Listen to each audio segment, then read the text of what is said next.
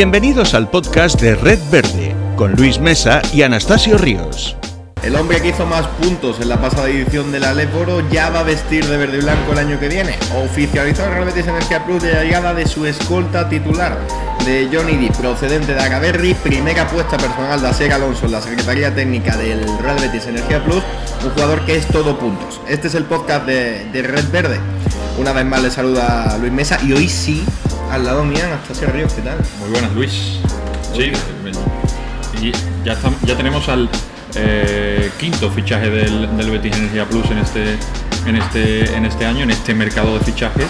Todavía quedan por llegar muchos más y lo hemos comentado antes fuera de micro, el problema de los hombres altos, ¿no? Parece que ha venido Steinbrück, pero siguen llegando jugadores exteriores y de momento a la pivots nada más que Steinbrück. Este es el último de los jugadores que podemos decir que estaban cantados, ¿no? Jugadores que teníamos claro que iban a llegar seguro. Hablaba Juan Rodríguez de 6 firmados, van 5. Quién sabe si esta tarde o en el momento menos esperado llegue el sexto. Va a llegar así. Tenemos mala suerte con estas cosas, pero bueno, de momento tenemos al mejor escolta de la pasada Liga Leporo, así lo consideró la federación. Un jugador que viene a hacer casi 16 puntos por partido, un jugador con una cifra escalofriante de 47% desde el 6.75, una auténtica barbaridad, casi mete uno de dos.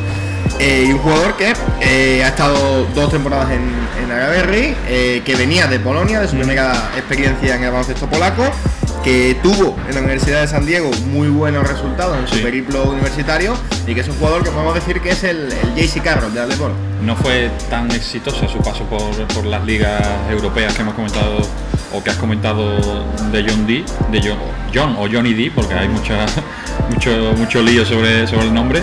Y ya en la universidad, en San Diego, que por cierto es el nombre que se le da a la Universidad de San Diego, es Toreros, que es muy curioso. Es muy curioso. Promedió 17 puntos en esas temporadas con San Diego, que hizo ciclo universitario, o sea, ser los 4 años, y rondaba el 40% de acierto desde la media distancia, y realmente se le ve que es un anotador puro, ¿no?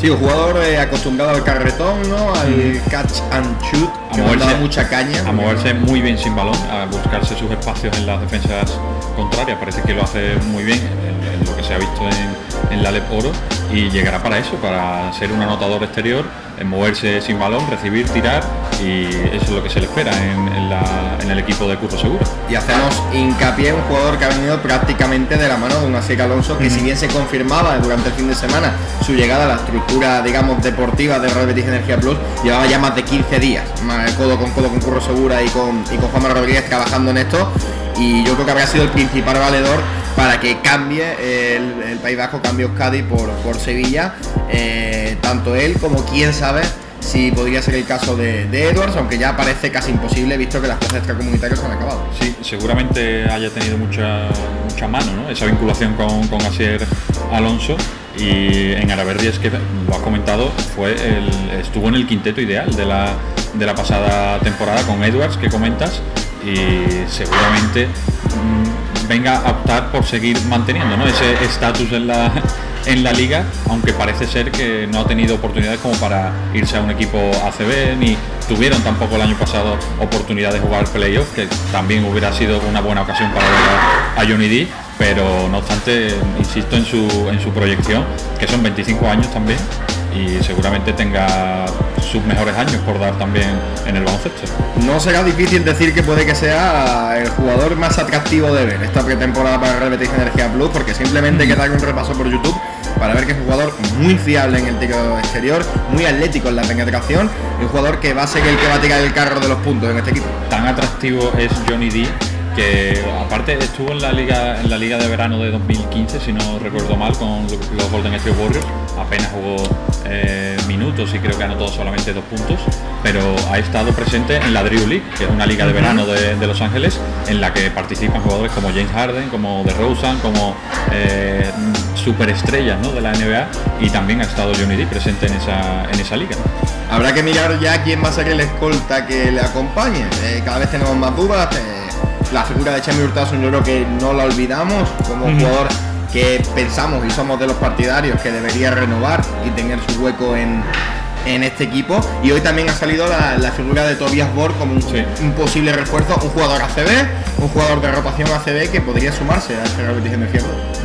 Veremos a ver quién termina llegando. Ya parece que lo de Tomás Bellas ya se quedó estancado definitivamente, porque ha firmado con Montaquí Fuenlabrada.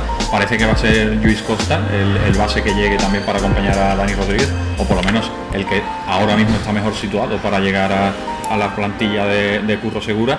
Y Tobias Borg, lo hemos comentado incluso por Twitter, a mí me parece un tipo que puede ser muy bueno en la rotación del Betis Energía Plus, y más siendo Leporo.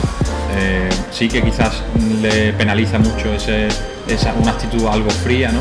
Es un balcánico algo frío, ¿no? Podemos decir, pero tiene cualidades y calidad como para aportarle al equipo algo más saliendo del banquillo, que seguramente estamos viendo los titulares que van a tener bastante calidad, pero tiene también que traerle jugadores que acompañen a esa calidad de los titulares. No, sin duda alguno, un jugador que lo hemos visto en Bilbao, sobre todo lo hemos visto esta temporada en Tenerife, capacitado para salir del banquillo, tener fundamentos, dar minutos de calidad, y que quizá le pueda seducir eso de tener unos 20 minutos fijos en un equipo en crecimiento, más aún con este Real Betis Energía Plus, que pese a tener cláusulas de salida, está fichando a los jugadores 2 años.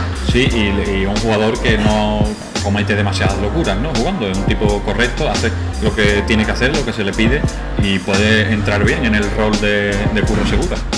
Pues bueno, esto es lo que yo creo que da de sí, no tenemos nada más por ahí, más que nada porque estamos en plena sesión de grabación. Hoy vamos a grabar los vídeos para toda la semana, para que tengáis contenido en YouTube, y simplemente queríamos hacer esta notita de hablar de ti, ¿no? Sí, si te parece, tengo un par de datitos de Johnny D. Que bueno, Javi Gancedo comentó por Twitter hace unos días que su abuelo Don D ya falleció, pero fue Don de nombre, no Don de nombre. No un apelativo. Exactamente. Fue oro olímpico en México en 1968, junto a Spencer Haywood y Jojo White con Estados Unidos. Y yo he podido buscar y encontrar que su padre, Donny D, que se llama... Claro, Donny también D ha sido de Donny, sí. igual que de John. Exactamente. Sí. Y también jugó fue deportista y jugó para los Indianapolis Colts de la NFL. Y es un tipo respetado, por lo visto, en la liga de fútbol americano. Y su hermana Jackie también juega al baloncesto, o sea que viene de una familia deportista acomodada de Estados Unidos, una familia de hecho muy creyente en la iglesia católica. Y bueno, aquí viene para una ciudad que creo yo que también puedes casar muy bien con esas creencias. Sí, una familia que compraría el Aquarius en palets, ¿no? Algo parecido. Pero bueno, quién sabe, ojalá funcione y ojalá sea el escolta que ponga pasos para esta vuelta necesaria a la Liga Andesa de Real Betis Energía Plus. Decimos lo de siempre, vamos a grabar hoy vídeos, vamos a ver vídeos desde la jornada de mañana prácticamente todos los días en el canal. Y nada, y aquí cada vez que pasa alguna cosa pues pondremos el móvil a grabar y hablaremos del podcast. Muchas gracias por estar ahí. Adiós.